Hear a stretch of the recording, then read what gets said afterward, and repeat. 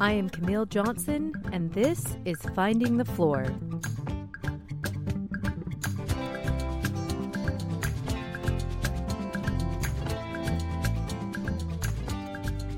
Stories and reflections of midlife motherhood, family, and finding meaning in it all. Join me as I share a little piece of my life and figure out what I want to be when I grow up.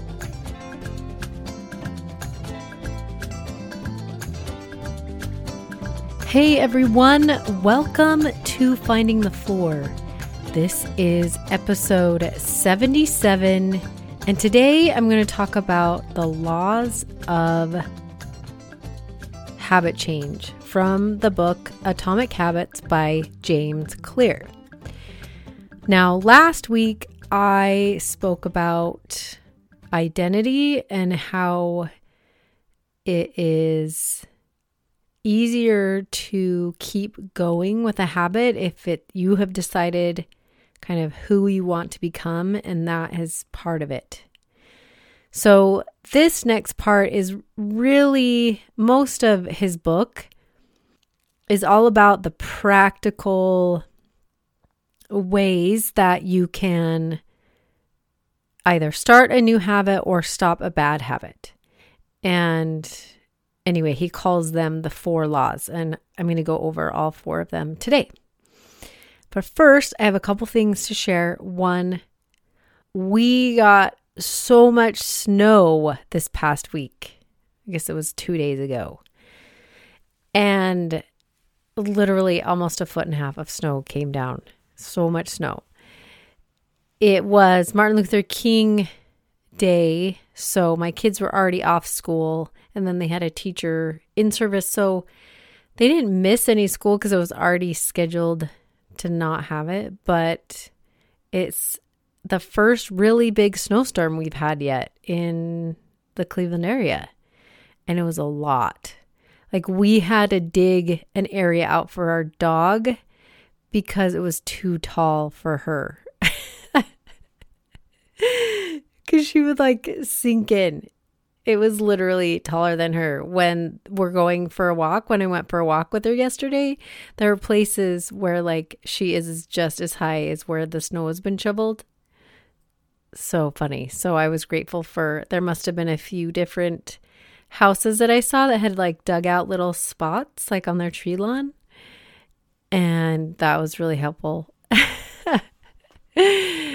And then the other thing that I have been doing lately, which has been so good and a little bit scary, is my son. He got his driver's permit and he is super excited about driving. I don't know what it took. We had this one day where I just took him out for an hour, and he's all in to practice driving now. So every time we get in the car, he wants to drive, which is great and also scary. I don't know how many of you have gone through that with your kids. Probably a lot. And the first probably 10 to 15 hours, I know that seems like a lot, but it's just nerve-wracking because you don't really know, or I guess you don't really trust their driving skills yet, right? Usually once I get past the 10 or 15 hour mark where we've been in the car for, maybe 2 weeks or 2.5, 3 weeks, and then I just feel better. Okay, I trust you to not run into that car. But right now I'm still in that mode of, I don't know. Slow down. You've got to listen to me. You don't know what you're doing quite yet.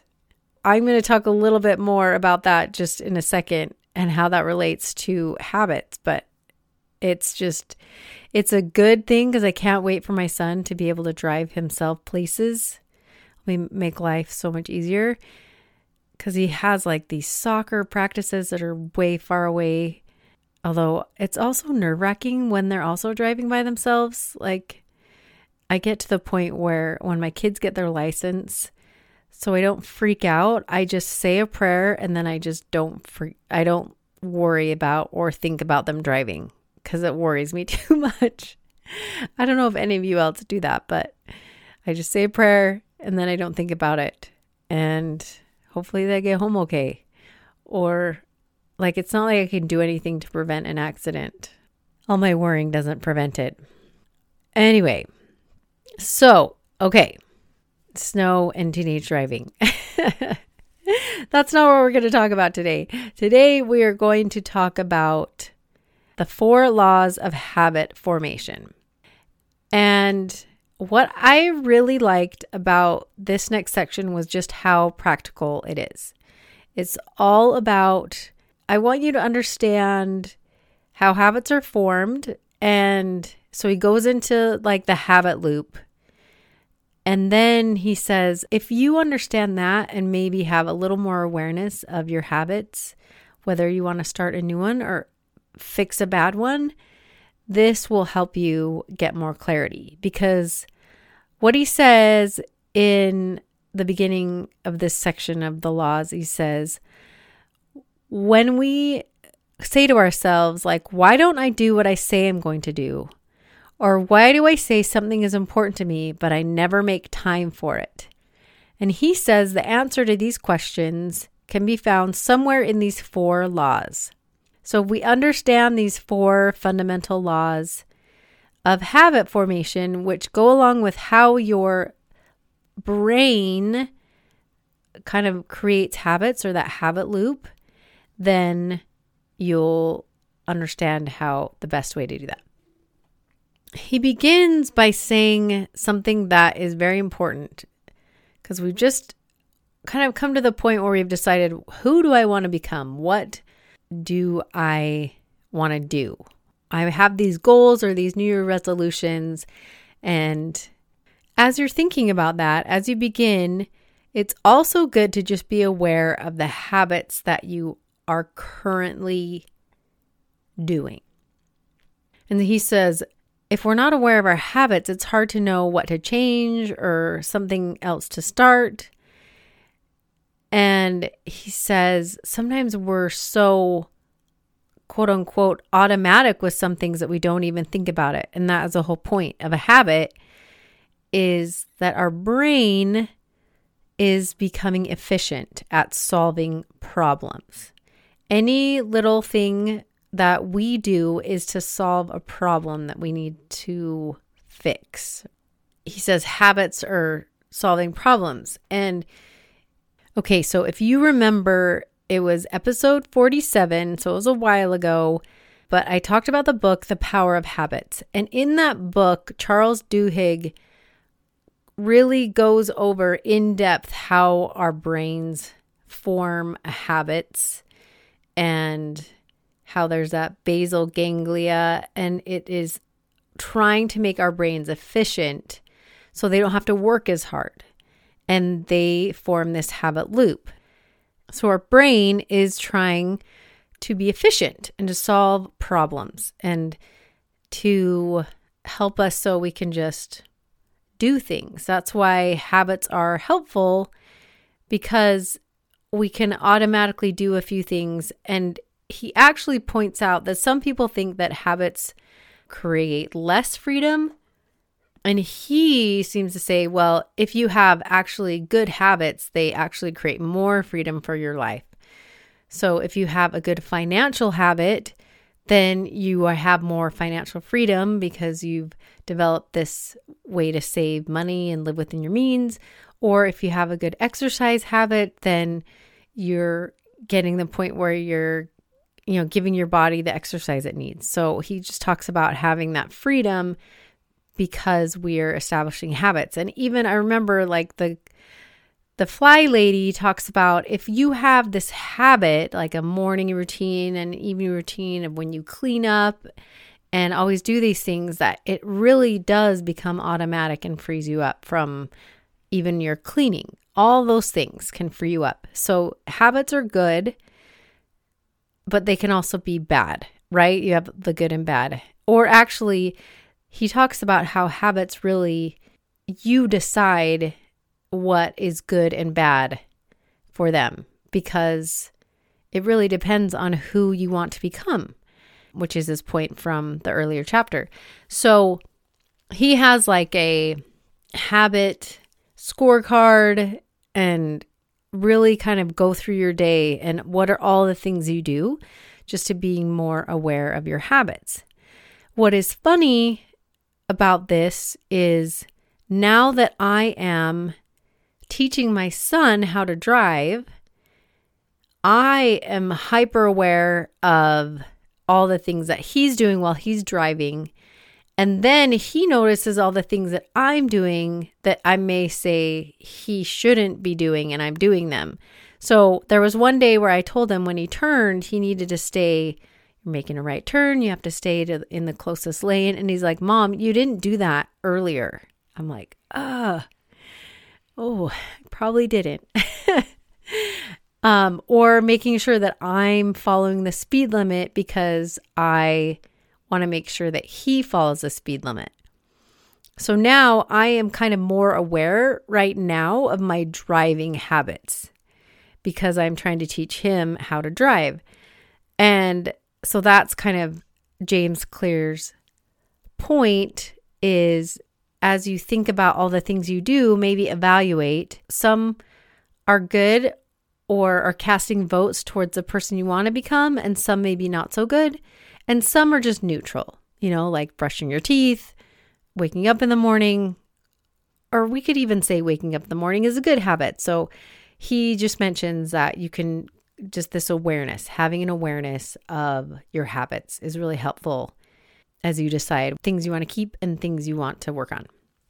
Okay, so as a reminder, with a habit, it begins with a cue, then you have a craving, and then there's a response and a reward. And each of the laws that he has, they correspond with the habit loop of the cue, craving, response, and reward. Okay, so the first law is the cue. And what he calls this law is he says, make it obvious. Just like I'm now more aware of my driving habits, he suggests calling and pointing, which is a safety protocol used in Japan on their trains, especially their high-speed trains. And he says, while any action is done, the train workers are trained to point and say the action that they are doing so that they can look and see and watch what they're doing, so it doesn't become this rote thing, so they can always catch if there's any problems. And he says there was this one time where this worker was pointing at the doors closing on a high-speed train, and this mother's son had gotten on the train and she hadn't when the doors closed, and her arm was stuck and the train was about to go off. But because they were doing this calling and pointing, they caught it right away, opened the doors, she got in, and everything was okay.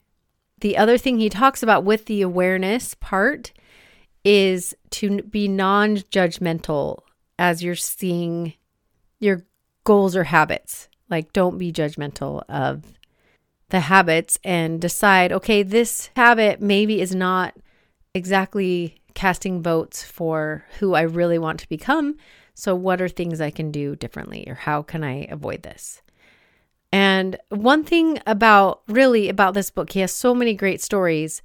And what I noticed yesterday as I was kind of re-listening to the part with all the laws, which is the majority of the book, that it really only takes about 6 to 7 hours to listen to the whole book. And it's about 320 pages. So it's a manageable read and very, very useful and helpful information. So one of the things he says, make it obvious. One of the tips he says is what he calls habit stacking. So he says, when you start doing a new habit, put it on top of another habit you already do. So I noticed at the beginning of my gratitude journal practice that I was struggling to be consistent. I mean, I would do it every week, but sometimes I'd forget like the whole week and then sit down and have to write like 7 whole days, which isn't bad. I really actually enjoyed reflecting, but sometimes I would forget some things that would happen. And I wanted it to be like a daily practice for me. So I started doing it at night, and I noticed that wasn't really working. And I also would like do it on like a Google Drive or a Google Doc and have to get out my computer and do it. And so that wasn't really working for me either. And I noticed this summer that something that really started working for me was that I had begun this habit of writing thoughts down as I was doing my scripture study. So I decided that, instead of having a separate journal for my gratitude, it's going to be right before my scripture study.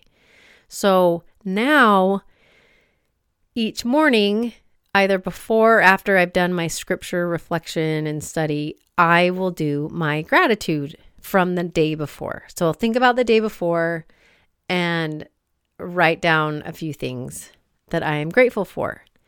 And that has really been helpful, not only just to be better at doing the habit, but that I just love kind of getting in that mode early of seeing things that I'm grateful for in the morning.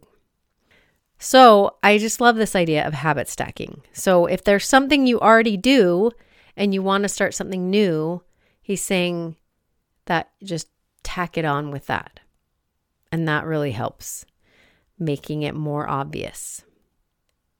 And the one thing he really points out with making it obvious is that many people think they lack motivation, but what they lack is clarity. Make sure you give your goals a time and a place.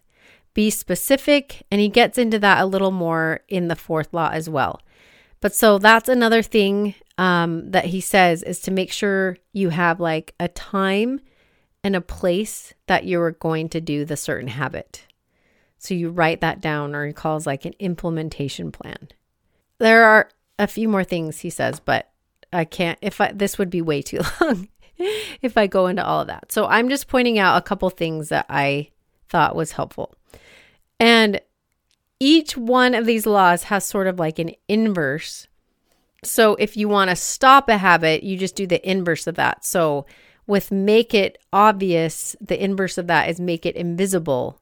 So if there are ways that you can make your habit hard to do or make the cue, so what usually gets you started on thinking about that habit, if that goes away, it makes it easier to stop the habit.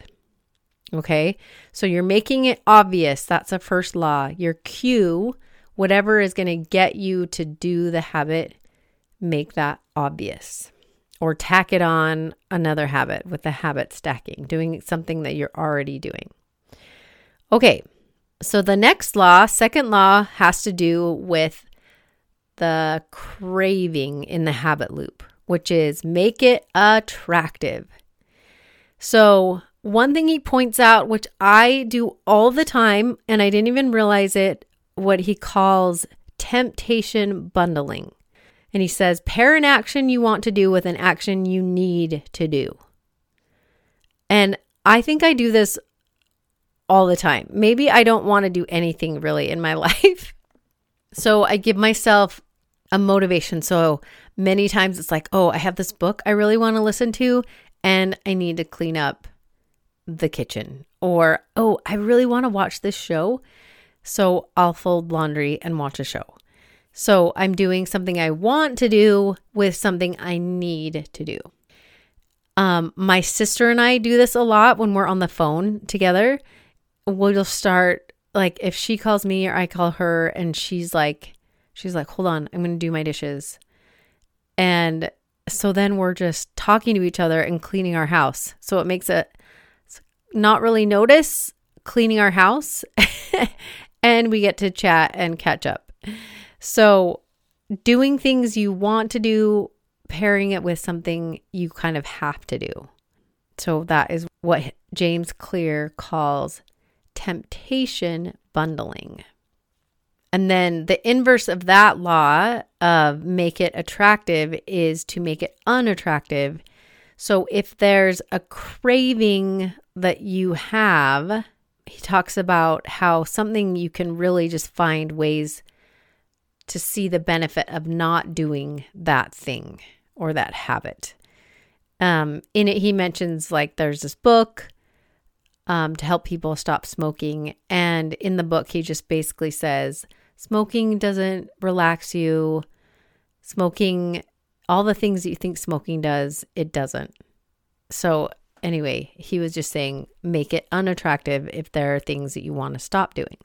Okay, the third law, which goes along with the third part of the habit loop, which is the response or the action that you take. So again, you have your cue, something in your environment that like triggers you to do the habit. Then you have the craving, the desire to want to do the habit.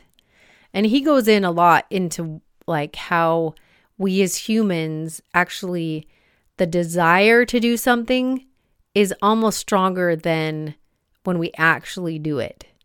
So looking forward to something, or when people are either addicted to drugs or gambling, they get most excited as they see, let's say they're about to win, but they don't win, or just when he says when they see like the drug, they know they're going to have that reward. And so their dopamine spike then.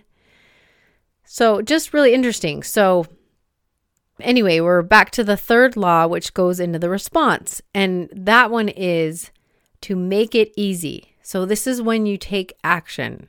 This is when you're actually doing something. In this chapter, he talks about the difference between action and motion. And he says motion is when we're doing a lot of planning. Let's say we want to research the best diet plan, and so we're doing all this research but not actually doing anything, or the same with like an exercise plan. Or I did this a lot right before I started my podcast because I wasn't quite sure if I wanted to do a blog or a podcast, and I was just doing all this research, but I wasn't actually making any progress or taking any actual action. And he's saying sometimes we mistake this idea of motion, of planning and research, into like actual action.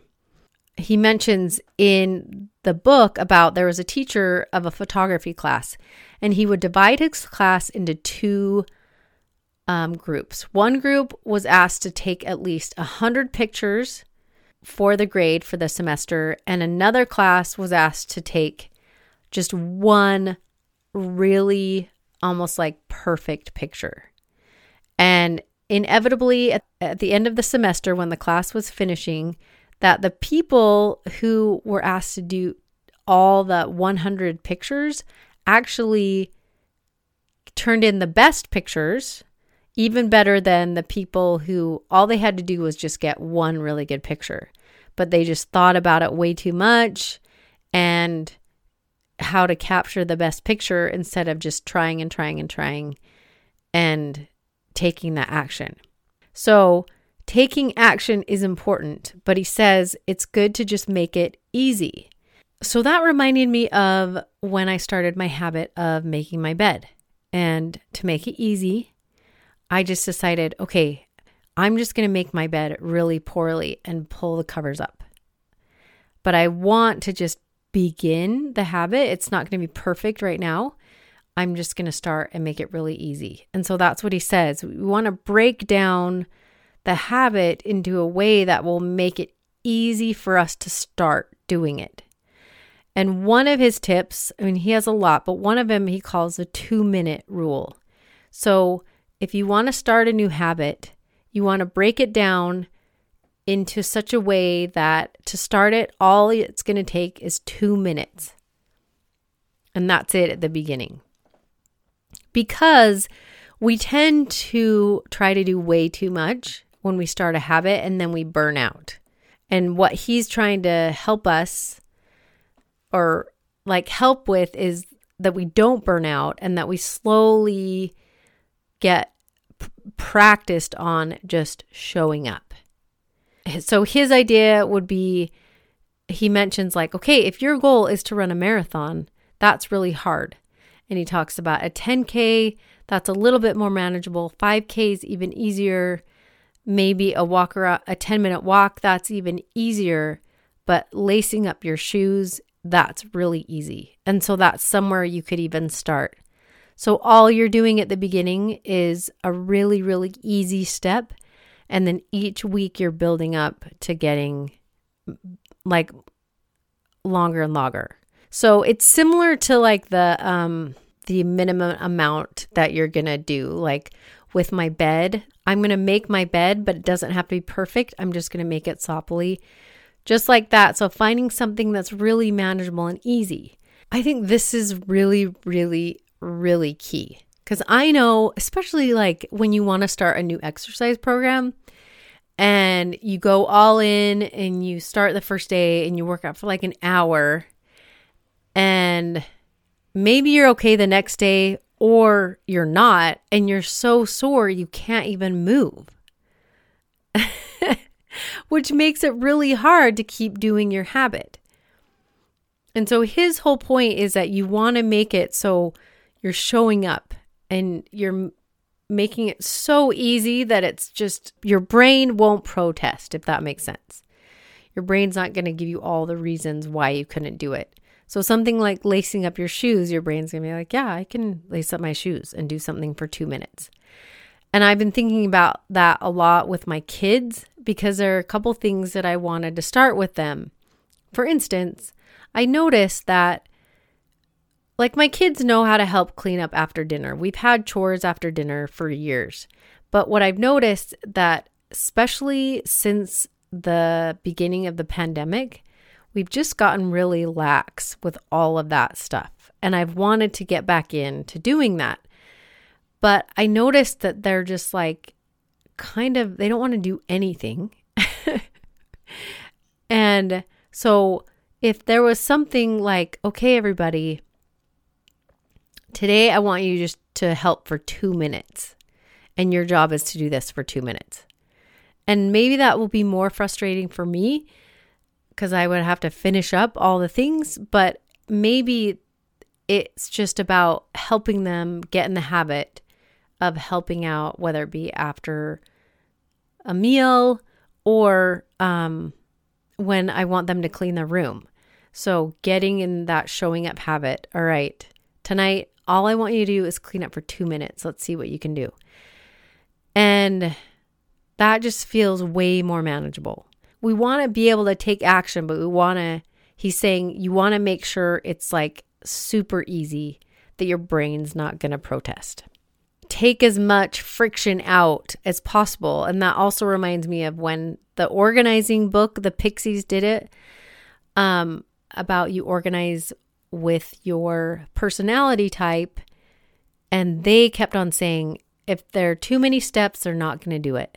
So make it as easy as possible. So with the action, with your habit, again, start with something easy, and then you're going to slowly build up to whatever eventual goal you want to accomplish. But you're really slowly each day casting votes for that type of habit and therefore that type of person you want to become. And part of that person is showing up and keeping those promises to yourself every day, right? I just love that. Okay. So the inverse of that third law is to make it difficult. And so he's saying, if there's a habit you want to stop doing, put so many things in the way that it'll make it difficult to do it. Don't buy the foods that you don't want to eat. Make sure they stay out of your house. He said, even if you don't want to watch TV, unplug it after you watch it every time. And that will just deter you a little bit. I know I've heard of like people who want to stop spending and they like freeze their credit cards. I've never done that, but anyway, same idea, making it difficult to do a bad habit. Okay. The fourth law, which goes with the last part of the habit loop, which is the reward part, which is usually why we want to do it, because we get some sort of reward, whether good or bad. And he says that fourth law is to make it satisfying. And one thing he points out in the book, which I find is totally true, is that most of the time when you're trying to start a good habit, there is a delayed response to the results. Whether even when you start a new job, you don't get paid for a couple weeks, or when you want to eat better, you're not going to notice your weight changing right away. Like the next day, you don't lose like 10 pounds. And it's usually only on the crash diets that aren't good for you that you lose a lot of weight and you have that instant reward. So he's saying a lot of the good habits have a delayed reward, and our bad habits, whether it be eating junk food, smoking, they usually have that immediate reward, which is why we keep going back to them, because they're satisfying. So if we can make whatever good habit we're doing immediately satisfied, so we have some sort of reward afterwards when we do it, then that will also help us keep establishing and going on with that habit. So making it satisfying is, like he says, to have an immediate reward for something you want to do. So he even suggests, let's say if you're working out, maybe afterwards you have a massage because you'll look forward to that reward. Or I know a friend of mine used to always, and maybe this is more also with the temptation bundling, but she loves to work out, but she likes to work out with friends. So it's like I get to catch up with a friend and I work out. So maybe that's more temptation bundling, but kind of similar thing. Like I'm going to work out and then have a nice visit with my friends afterwards, or at the same time, because I know this reward is going to happen, I will do this habit. He also says you need to make sure that your reward doesn't sabotage your habit. So like if you're trying to eat better and you said, oh, I'm going to eat better, I'm going to not have sugar for a week, and then my reward is to have sugar, maybe a different reward would be better, because maybe that's going to then trigger you to eat more sugar. Or exercising, kind of similar thing. I'm going to exercise really well, and when I do that, after I'm done exercising, I'm going to have a bowl of ice cream. I mean, obviously there's moderation in all things, but just making sure that, you know, your reward isn't sabotaging what you're trying to accomplish with your results. Okay. He says another thing that's actually really helpful is having a habit tracker. Just even simply tallying or making X every day that you did the habit. Or, tracking your food or tracking your exercise. Or he has a story of a person who was this young professional, and every day he would make sure he made like 30 calls to get for clients. And he had this paper clip that he would move from the one bowl into another bowl. And he knew that he would, as he's filling it up, like seeing that physical filling up was a reward. So just kind of seeing your progress, have it look somehow physical is another way. I know when I did this one particular workout on the days before we had all these streaming services and YouTube where I was, using a DVD, and this program had like 9 different workouts, and you're supposed to do them each like for 10 days and then you would move on. So I had to make sure I would tally each time I would do the workout so I could keep track of, when I get to move on. And I noticed that it was so satisfying to yay, I finished my workout and put that tally mark down. And when I finished it, I was so, so proud. I had done 90 tally marks. I had worked out 90 times, maybe not necessarily, they weren't always in a row because we would run into Sundays, and it was really good to kind of see my results because I was tracking them. So he says a habit tracker is good, but just to watch out that sometimes we get obsessed with the tracking and we lose track of the whole purpose of why or doing that goal. So just to be careful with that. So the inverse of the law is to make it unsatisfying. And he mentions a friend of his who really wanted to get back into shape and had these certain commitments that he would make with like his trainer and his wife. And if he didn't do those things, he would owe his wife $500. He says, so sometimes you can make things a little bit more painful, like doing a contract or, saying, okay, if I don't do this, I owe you $100. There's some accountability, and that'll really kind of hurt a little bit and make a difference. Okay, so those are the 4 laws. So we have the first law, make it obvious. The second law, make it attractive. The third law, make it easy. And the fourth law, make it satisfying.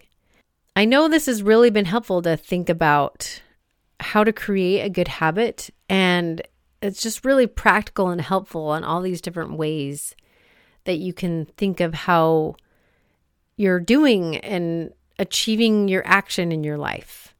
So next week, I am going to finish up with a few last ideas from this book, but I loved the thought that I shared at the beginning is, why am I not doing the things I say I want to do?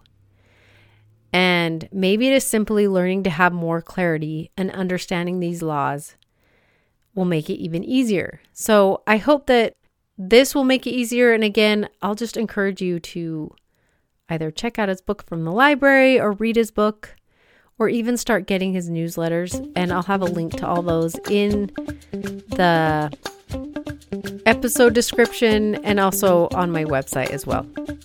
Okay, you guys. Thank you so much for listening. Have an awesome week, and I will talk to you next week. All right, see ya. Bye.